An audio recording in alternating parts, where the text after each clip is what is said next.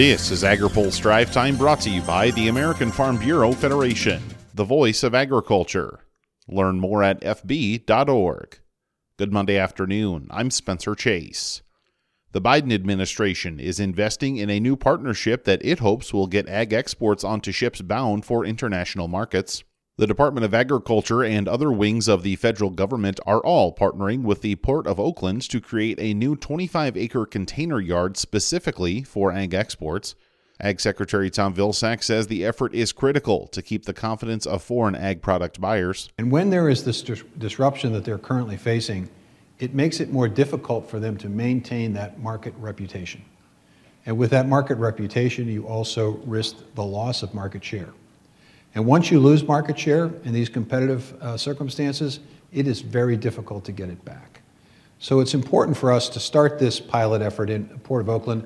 The hope and the goal is that we're able to expand this opportunity in other ports along the coast. But a key congressional Democrat says he's skeptical of the announcement's significance.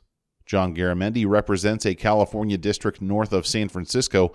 He's also a co-lead of the Ocean Shipping Reform Act in the House, which would reform practices for some of the largest shipping companies in the world. He says ag goods will still need a boat to get to their intended destination. The Port of Oakland's program is very, very good, but it won't be worth a hoot unless there is a ship that will take those containers from that 25-acre site and put those containers on.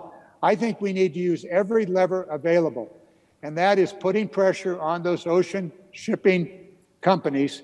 Many companies are currently accepting higher rates from foreign countries to return with empty containers rather than those filled with U.S. products to speed the process of shipping from overseas ports.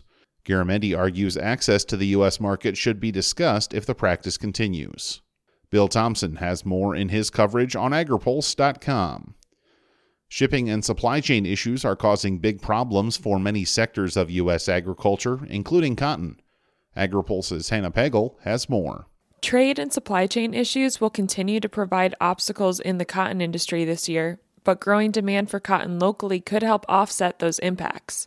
Gary Adams is the president and CEO of the National Cotton Council. He says getting U.S. cotton out to export markets has been difficult. The challenge we're looking at right now is just continuing to try to move this cotton into the marketing channels, whether that's shipments to our domestic mills, but especially the export markets. And shipments are running well behind the pace that they need to hit USDA's export number. And that continues to be a challenge, and it looks like it's going to be a challenge that will be with us for the next several months. Adams says a lot of factors play into supply chain issues abroad, but demand for cotton among U.S. textile members has increased. As we try to move that cotton and ship that cotton and have shipping dates that are lined up, and then there's cancellations either from the truck side, the rail side, or the ocean carrier, that's just continued to compound the risk that is faced by our merchandisers.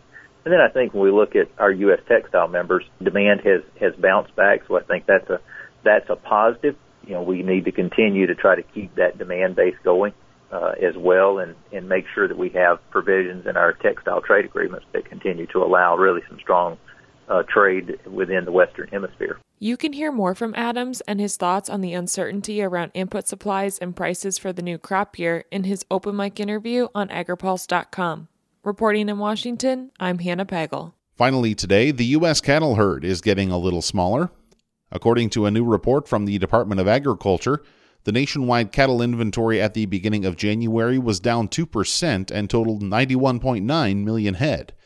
Individual segments of the herd were all down, including a 2% drop of calving cows and heifers and a 5% drop of bulls weighing more than 500 pounds.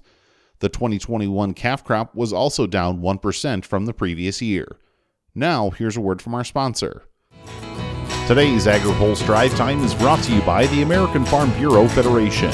Whether it's food for your family, cotton for your shirts, or biofuel for your car, America's farmers and ranchers provide it all and more. Support them by joining your local Farm Bureau. Learn more at fb.org/join. That's all for today's Drive Time. For more agriculture, trade, environment, and regulatory news, visit agripulse.com. Reporting in Washington, I'm Spencer Chase.